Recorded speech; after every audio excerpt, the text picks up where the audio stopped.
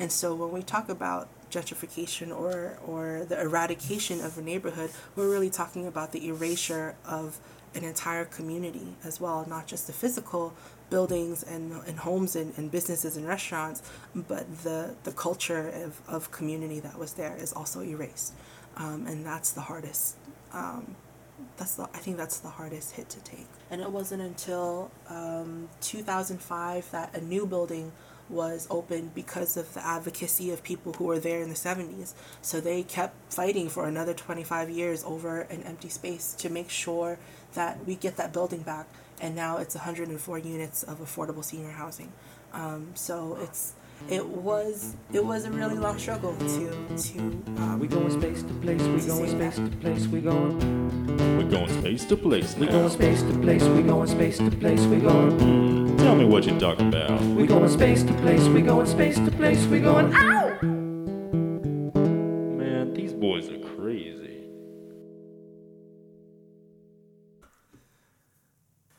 Welcome to Space to Place, the podcast where we explore the geographic concepts of space and place by interviewing amazing people across the United States. I'm Cade. And I'm Cole. And we're your co-hosts. We began this project by interviewing people about what turns spaces into places for them. And we've learned that it's incredibly specific and varied and based on everyone's individual stories. So we started digging deeply into these stories. Last episode, we learned how Kinta's upbringing in the Bay Area shaped his life trajectory and the work that he does now. It taught him that space is incredibly important for how each individual perceives the world and feels like they can take up space in that world. If you remember, we called that identity space. And thus, it is a powerful tool for trying to change or broaden people's perceptions. Now, we're actually in the lovely Bay Area itself, and we want to explore that tool further. From the beginning, I knew we needed to focus an episode on gentrification. What better way to understand how changes in space and place affect people than by examining how gentrification is changing some of our largest and densest cities? And what better city to examine than the great city of San Francisco? For this episode 3 of the season, we're going to be speaking with Joy about gentrification and space changing in San Francisco and the Bay Area. Joy is an activist and a researcher who works for the Bayanihan Equity Center in Soma, the South of Market neighborhood in San Francisco. Joy also does independent research with Asian American hip-hop artists, breakdancers known as b-boys, and graffiti artists, trying to understand how their spaces and works are being changed by the gentrification in the Bay Area. We'll be speaking to her about all kinds of stuff, including her work with housing in San Francisco, her personal research, the history of gentrification and space changing in the Bay Area, and finally, some ways people are working to reclaim that space. But before we get started, we just want to share a little context for something that Joy talks about a lot in the interview, the International Hotel, or the I-Hotel. The International Hotel was a low-income residential hotel in the historic neighborhood Manilatown. Manilatown was a 7-block stretch neighborhood filled with businesses, restaurants, and pool halls that was home to the Filipino-American population of San Francisco. Being some of the only places welcoming to Filipino Americans in the entire city, Manilatown and the I-Hotel were critical areas that served as cultural touchpoints for these oppressed communities. Despite powerful community uprising, Manilatown was demolished in the 70s and 80s to make room for the modern financial district of San Francisco. But stay tuned to learn what came of the I-Hotel. And if you're interested, you can learn more about them both at www.manilatown.org. Sounds like it'll be really interesting. Let's get to the interview.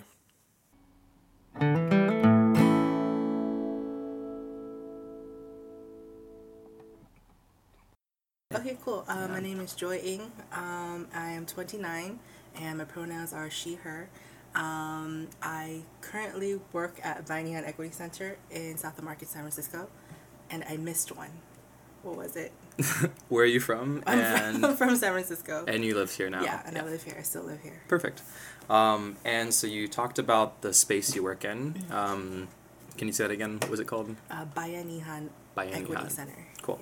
Yeah. Can you briefly describe the work you do here? So the work that I do for Biennial Equity Center mostly consists of direct social services for seniors and adults with disability, and that can include program and activities, anything like bingo and karaoke, to more educational based workshops around their benefits or Medicare, things like that, and also anything that includes housing.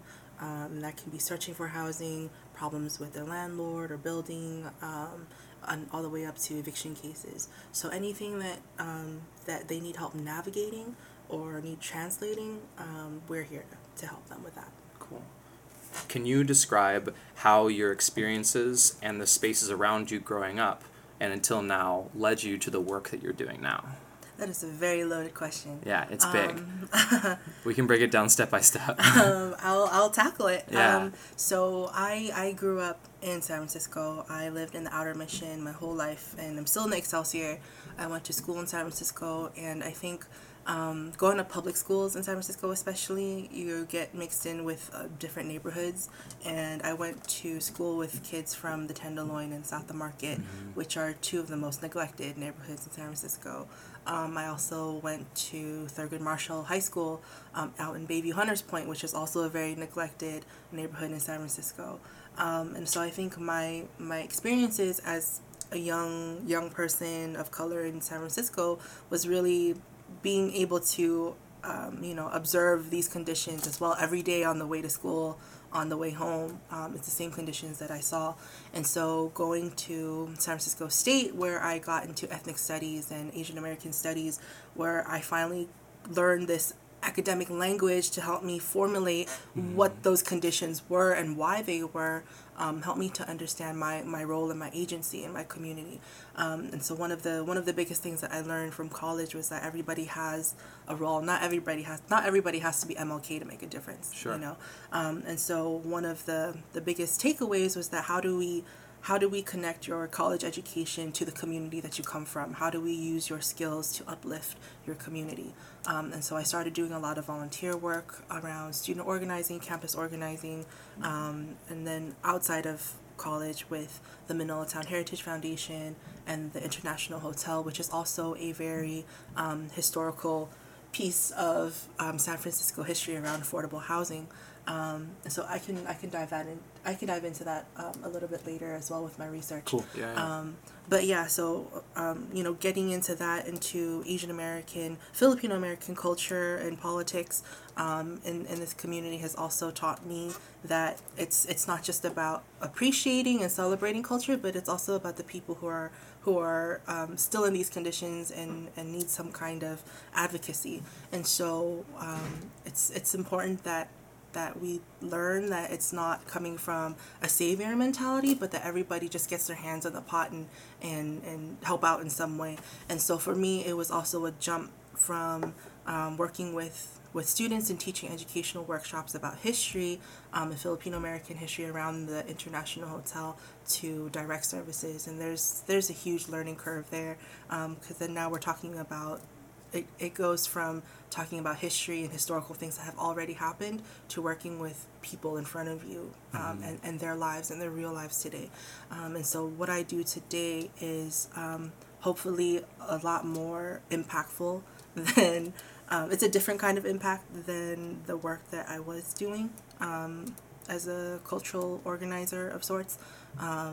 But I get to work directly with families and seniors, and I see the impact, and I see, the conditions that they're in. So I guess that's kind of the trajectory of where I come from and how it's led me to the work that I do. Sure. And if you have anything else to say about it, I'm not sure if you do, could you dive a little bit more into how the spaces around you growing up made you want to pursue this work and this career? Oh, yeah. Okay. So earlier I mentioned the International Hotel. The International Hotel is this huge landmark of affordable housing, and in the 1970s there was this huge struggle to keep the building, and the struggle took over 2 decades. It included student activists at the time, Asian American educators, community members, labor unions, people were coming together to save this building that housed elderly Filipino and Chinese men who didn't have families. And so that history was so, it was such a huge piece of San Francisco, and yet it wasn't really taught, and I didn't get to learn about it until I was in college. And that physical space is actually on Kearny and Jackson Street on the edge of Financial District and Chinatown. And having grown up in Chinatown and running around there with my grandparents all the time, I had no idea that place existed. But I actually waited for the bus at that corner every day for 3 years going to middle school, and had no idea what that space was. And at that time, it was just a huge hole in the ground because they had torn the building down. So it wasn't until college that I got to learn about this place, and I thought, like, whoa, I know that intersection. I stood at that intersection every morning for 3 years and had no idea what was there. And that history still isn't really taught in elementary or middle school or high schools. And that's only if you major in ethnic studies or Asian American studies that we have access to this kind of history or knowledge. So also being that it was so inaccessible, that knowledge was so inaccessible for some, made me really passionate about, the impact that it had on me. And watching a documentary about the iHotel in college and seeing it for the first time was like, wow, I had never seen Asian Americans at that capacity of power, of that human power, political power, social power. And that really inspired me to help me look for what my role would be in the community. Yeah. And so that's how I ended up teaching workshops about the iHotel for a few years. Yeah, what was that like? I'm curious, like, when you first had that breakthrough moment, when you realized that this space you were learning about was a space that you had, like, been on the corner of for so many years, and at the same time it had this group of people around it, like, taking power and working at some point to impact some kind of, like, change in that community. Like, what was the visceral, like, reaction to that at the beginning? It brought me to my knees. I cried so much watching that documentary, but it was also very humbling. On one hand, it's very, there's not enough care to put this in our curriculum. There's not enough of that to really teach us that this is the community that you come from and this is what happened, and that's not standardized, and it also reflects the way that these spaces are easily bought over and kind of just taken over and destroyed. And the iHotel was part of a greater neighborhood called Manila Town that was destroyed in the 70s and 60s, which is now the Financial District. And so an entire neighborhood was destroyed in order to do that. And so it's very reflective of the world that we live in now, where affordable housing is so scarce. But for me, it's also a way of, on one hand, that's the negative side, but the positive side is that there was so much inspiration and people power behind that. And the people who were involved, a lot of them are still around today as educators and community activists. So they're still around to share that knowledge with us, and they're the ones who are still in the movement to push for affordable housing in San Francisco. Wow, that's really cool. The question I have is, I'd like you to explain how the spaces around you, the ones we were talking about, have changed during your lifetime, and the effect that has had on you, how you feel about them, and how you feel like you can take up space within them. Does that make sense? Yeah, okay. It does. Especially given that you just talked about this really important neighborhood being turned into the Financial District. Yeah, I think that's a question that every person who was born and raised in San Francisco will take to heart, just because watching the city change around us in this time is really difficult, because of the struggles around the booming tech companies, families not being able to afford housing, being pushed out of the city. I myself am refusing to get priced out of the city, which is why I'm still here. Over 50% of my income goes to rent. And so a lot of the questions around space, taking up space in San Francisco, when you're from San Francisco, when you're born and raised here, is really heartbreaking, to be honest. And there's a lot of artists who feel that their spaces are being bought out and not being recognized as the historical landmarks they should be. And I'm pretty sure you've heard San Francisco is the most expensive place to live right sure. now, and there's no lie around that. And so everything from art to housing to everything else, it's a lot of it just comes down to money, and being able to afford the spaces to exist here. So for me, it's difficult watching faces change in the neighborhood. It's difficult watching seniors come in with their stories about not being able to afford housing because their landlord sold the entire building and they're going to turn it into condos. I can't even express how often we get that story, and it's really heartbreaking that we can't find an alternative to help families stay in the city when they've contributed to this cultural fabric, and to the vibrancy of the city. So it's a lot of it really comes down to money, and it's hard to combat that when we're just trying to make a living to stay here. Yeah. Wow. Yeah. It seems like you specifically chose an education path that would like at least put you in contact with some of these things. But how did that whole process go? Like, when did you decide I want to do ethnic and cultural studies? And were the resources you needed and wanted available? It was just like a process of finding the right people, or did you really have to like grab and take the ones you needed? Like, how did that whole process go? Yeah, definitely. The beautiful part about living in San Francisco is that it's so diverse. But the thing that I didn't realize growing up here was that I didn't have a language to describe the experiences of microaggressions or experiencing racism or sexism as a woman of color. Like, those things weren't really readily available to me through standardized education in middle school, high school, or whatever, and even in college. So when I got the chance to take Asian American studies and ethnic studies, those classes were the places where I saw people that looked like me reflected in the curriculum, and thought like, wow, I'm actually learning about an Asian American woman. I'm actually learning about a community that I come from. And it's sad because it took so long to get to that class, and to learn this language. And so I think that because I saw so much of my own family and my own community in these studies, and it helped me to make sense of what was happening around my life and my world and my communities, that I couldn't ignore that, so it's given me, this language and these resources to get involved, and I just ran with it. I think I want to take a pivot now and talk about the people you work with a little bit more and the work that you're doing.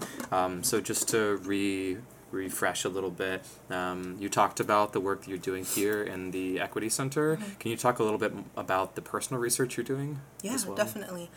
So I started my personal research in college when I was doing my senior thesis for Asian American Studies, and I chose to write about hip-hop and Asian American identity and resistance, mostly because when I was a teenager, up until now, I listened to a lot of hip-hop, and I listened to a lot of Common and Talib Kweli, and those songs were also reflective of talking about communities, conditions similar to ours, and it was also a channel to express how you felt or things that were happening, and I thought it was amazing. And my friends I also had friends who were b-boys and graffiti artists, and so I saw a lot of self-expression, and I was surrounded by that all the time. And so when I got to Asian American Studies, and being surrounded by the conversation of representation and history and cultural context, I thought that I thought that this piece was missing. So I took on this essay project, mostly because of the topic of gentrification, because I work with so many people who are looking for housing, who have lost housing, can't afford housing, and are kind of struggling to keep their spaces in San Francisco. I thought, what about our dancers. There have been a few spaces in San Francisco that got shut down. There's the historical Cell Space, which was a gallery that turned into this practice space for b-boys at night. And people from all over would come to Cell Space to practice together, to dance together, to have their competitions and jams there. So when that space closed in 2014, it was a really heartbreaking moment for the b-boy community, not just in San Francisco, but for everybody who's traveled to come here and participate. And then just earlier this year, there was another space called City Dance that got closed, and they have another location opening up, but it was also another piece of that pattern of shutting down spaces for dancers and artists as well. So for me, the question was, well, if we have this pattern of gentrification and loss of space, physical space in San Francisco, what is that impact looking like for b-boys specifically? So that's when I decided to do that research and ask people, where are you from? And the criteria of that was that they lived in the Bay Area for the last 10 years, that they're still active, and they had some memory to share about these spaces and how they felt about it. But yeah, so that's really where it comes from. But other than this essay, I mostly write around music and community and social justice. And when I did my research, there wasn't a lot of writing or literature around Asian Americans and hip hop. And so my goal is to create, interview, write, and contribute to this body of literature and research so that in the future, if there are any other students or academics who want to do this, that they'll know there is a pool that is being built, and I'm trying to just going back to create those resources that I needed. So hopefully whoever else in the future is doing this work, they know that I'm here to support you and go ahead and use my sources. They're cited and they're backed with academic research as well. So. Wow, that's so valuable. I love that. I want to dive into one part of that because I think that a lot of people who don't have really strong cultural or community roots in a specific area, like a specific city or state or whatever it is, don't really understand how it feels to be pushed out of your spaces, spaces that are historically or culturally or otherwise important to you and your family or people that you care about and love. So from your own experience and from the experiences of the people you work with, can you sort of give us an idea of like how that feels for people? Yeah, I think I'll go back to the iHotel as an example. With the neighborhood of Manilatown was it was like a 7-block stretch of businesses, restaurants, pool halls, and at the time when it was being built over time by the Filipino community that lived there, that space they had because they were excluded from other places because of overt racism from other parts of the city. They were forced to build their community in that 7-block strip, which is what is now Financial District. And so in that area was, were families, and at this time there was no internet. There was no Wi-Fi or anything. So the way that you go and find jobs is by word of mouth. And so all these restaurants and homes and businesses were places where you go to meet people to figure out, well, what's happening next in the neighborhood, who's going where's the next job going, and these spaces were also vibrant. It was people living there. It was people thriving and trying to survive in San Francisco. They were also migrant laborers who worked in canneries in Alaska and farms in Delano and Stockton. And so these were people who were really trying to make a living. And so when we talk about gentrification or the eradication of a neighborhood, we're really talking about the erasure of an entire community as well, not just the physical buildings and homes and businesses and restaurants, but the culture of community that was there is also erased.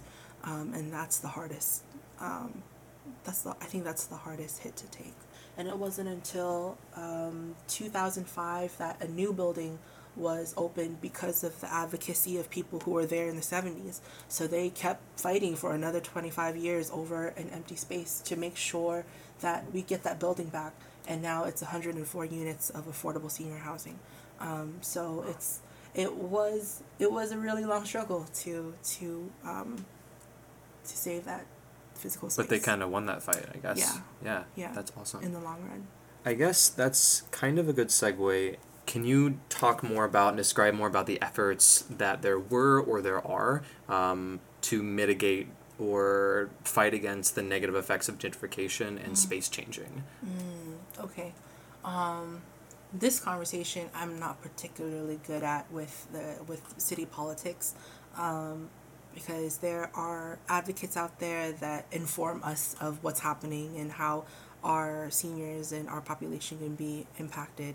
So there are groups like Manila Town Heritage Foundation, other organizations in San Francisco that actively advocate for funding for affordable housing, that are very keen to what new developments mean in San Francisco. And because we are keen to the history of the iHotel, we've seen what developments look like and what it does to neighborhoods like Manila Town. What it took in order to build a financial district, you had to destroy an entire neighborhood.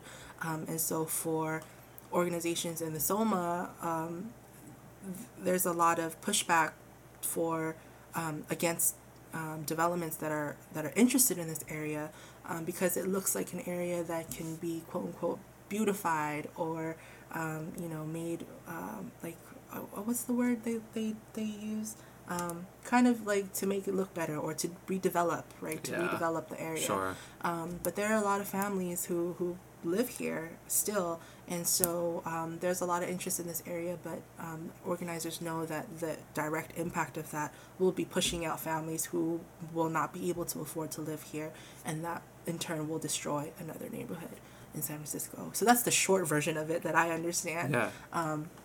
But there are, like right now, Proposition C is going to be on the ballot, and that will provide more funding for social services for homeless individuals in San Francisco. And a lot of politicians are coming out against it, especially like Mayor London Breed, who kind of made a point to walk around the neighborhood and take photos of the conditions of homeless individuals on the streets and needles and all these things. But she also is coming out against Prop C, which would funnel a lot of funding into programs that would help the people on these streets. So it's really interesting to watch politics play out that way. But I'm personally trying to stay focused on the people who come here for our services day to day, and keep them in mind when I go to the voting booth. But also for overall San Francisco, being able to afford to live here. And I think that conversation has grown so large that any move that the city makes has to come down to, can people still afford to live here? And any funding that goes anywhere could that be funneled towards affordable housing, And it's just so, the city is so dense with so many people, and there's not enough housing for people. And it's really, I'm thinking about when seniors go stand in line for their applications. Every once in a while, there will be senior housing. Like housing applications? Yeah, housing applications, senior housing applications available, and the average number of people that apply for each one is around 6,000 or more, and that could just be for a wait list, and that's also lotteried into a ranking for that wait list. And so we're seeing a lot of money come into San Francisco. Well, personally, I'm seeing a lot of money come into San Francisco through, developments in tech. But I also don't know where it's going if it's not supporting the people who already live here for so long. So it's really strange to.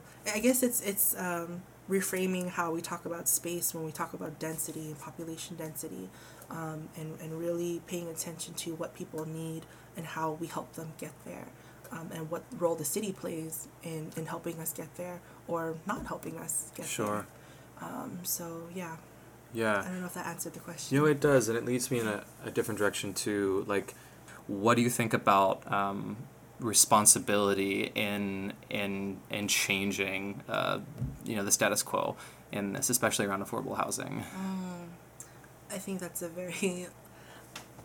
very good question that could answer itself.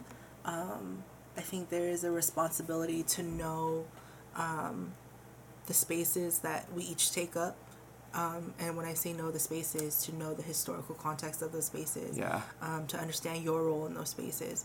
And so I think for San Francisco, I think it's important for people who choose to move here, it would be great if they could realize their responsibility in understanding how they impact these spaces, the physical spaces that they move into.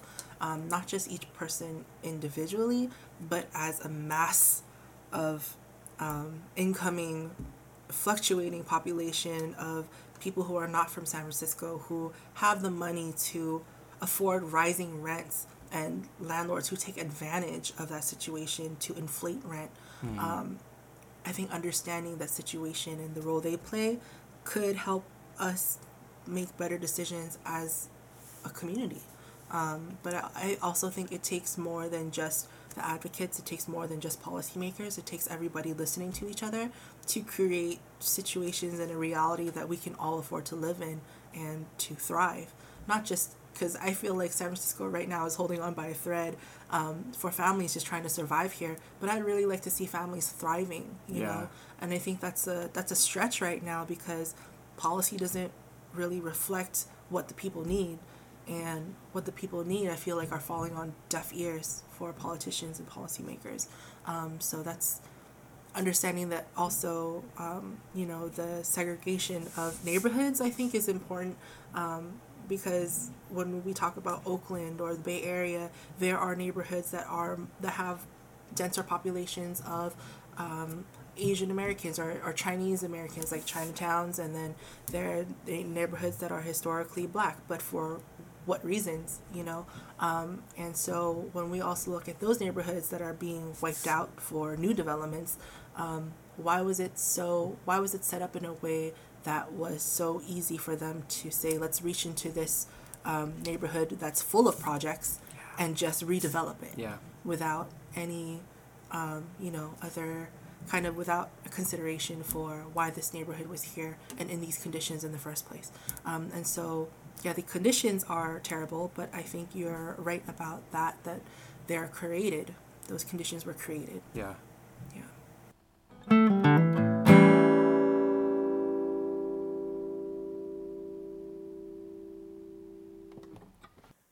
Man, that was a lot of really intense information there at the end. I think I'll need to process it for a second. Yeah, I 100% agree. Let's take a break, but I want to make sure everyone is left with that last question that Joy posed, which I think is incredibly important.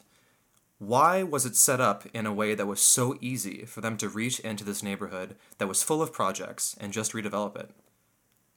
We'll discuss right after the break.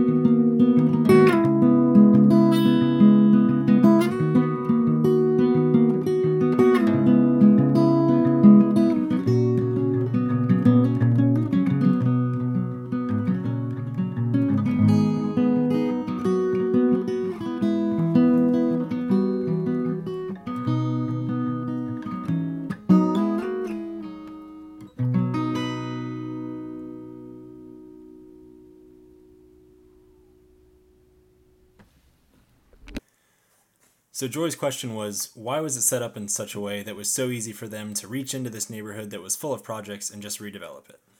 Well, there's actually a lot of really good and fairly recent research on this. Specifically, a recent book called The Color of Law, that's written by Richard Rothstein of UC Berkeley. Basically, his argument is that federal, state, and local governments systematically imposed residential segregation in cities throughout the country.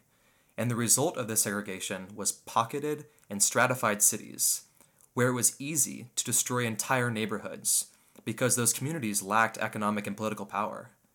Anybody interested really should read the whole book, because I can't do his argument justice here. But in short, he says it was the result of racial zoning, public housing that purposefully severed previously mixed communities, subsidies for builders to create whites-only suburbs, tax exemptions for prejudiced institutions, and support for violent resistance to African Americans in white neighborhoods. All these things came together to create the conditions for the easy redevelopment of these communities. So he argues that all this government policy specifically created segregated neighborhoods that were easy to manipulate and destroy for the city's needs? Yeah, that's pretty much it. And it's incredible to read all the specific instances where it happened not just in San Francisco, but throughout the country. But this history allowed and continues to allow cities to destroy neighborhoods, to create financial districts, to create interstates, to create monuments, in St. Louis, for example, and a lot more. We're not going to get any more into this right now, but we wanted to add a little recent research to the discussion we were having with Joy. Now let's get back to the interview. We're going to finish on a more hopeful note by talking about how people and organizations are working to reclaim space in the Bay Area.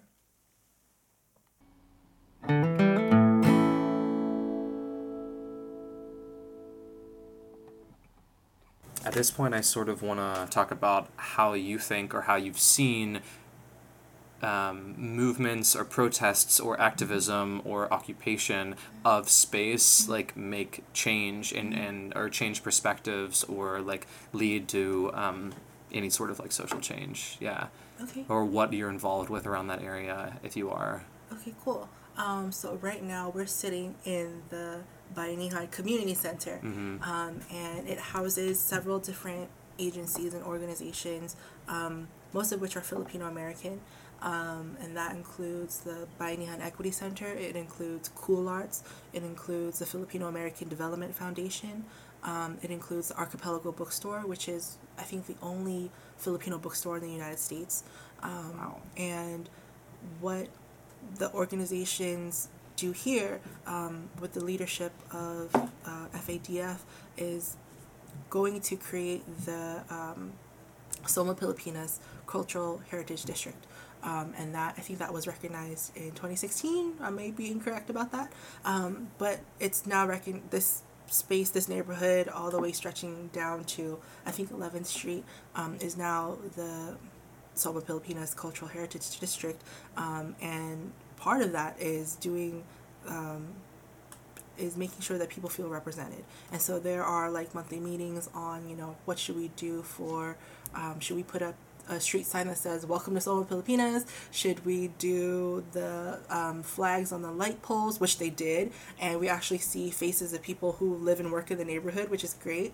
And then every month, every third Saturday, which is actually today, there's a street festival called Undiscovered Night Market. And at Undiscovered, there are vendors, there are food trucks, there are performers, there are organizations, there are artists, all of Filipino American culture, politics, interests who gather to just be around each other. And it's actually going to be right across the street later tonight if you're interested in attending. Yeah. But they do this every month, and people from all over come to participate, and it's huge. And it's I think that's a really great way and example of reclaiming space.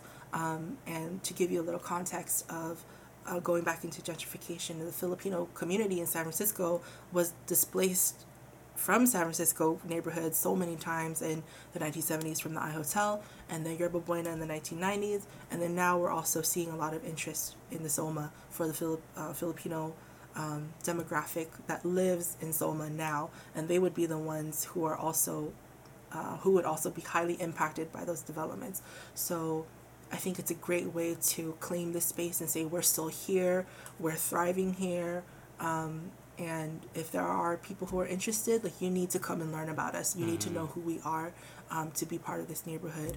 And I think that's a really beautiful way of kind of, standing your ground and still celebrating the culture and heritage that we come from.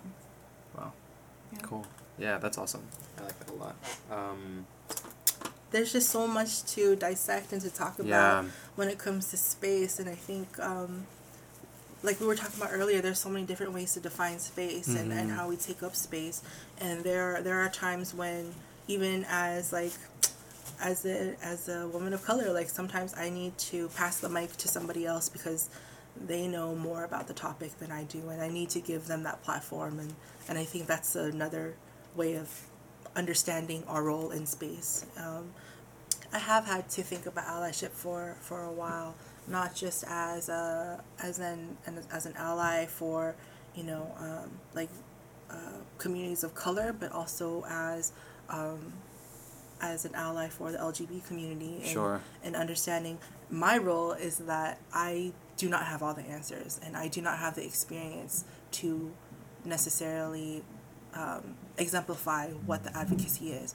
But if I have a platform, if I have a voice, that means I have an opportunity, and that means I get to bring somebody up to that platform with me.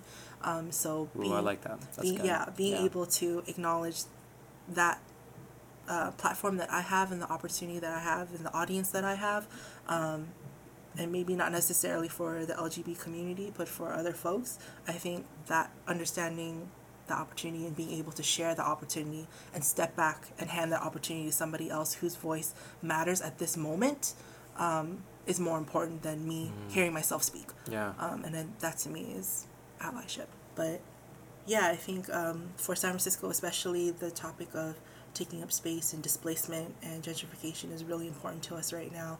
And any San Francisco born and raised kid will tell you how much they hate it right now, and how much we want to hold on to the city that we know and we remember. Also thank you for having me on this project. Thank you so much. This has been wildly fascinating. I really liked it. Do you have any last words or things you want to plug? Definitely please check out my writing. I share my research in the form of short essays. They're like 10-minute reads. I know asking people to read long essays is quite a tall order. So check out my blog. It's www.joying.wordpress.com. No, it's not. It's www.joyngsf.wordpress.com. I can't even remember my own website. No worries. Thank you. And I'll post a link to that too in the description. Cool. Awesome. Well, thank you again. This has been fantastic. I've loved learning about this area and your community, and your culture and your pathway to where you are now. And I wish you the best with all the work that you're doing. Thank you. Here. Thank you. And same to you.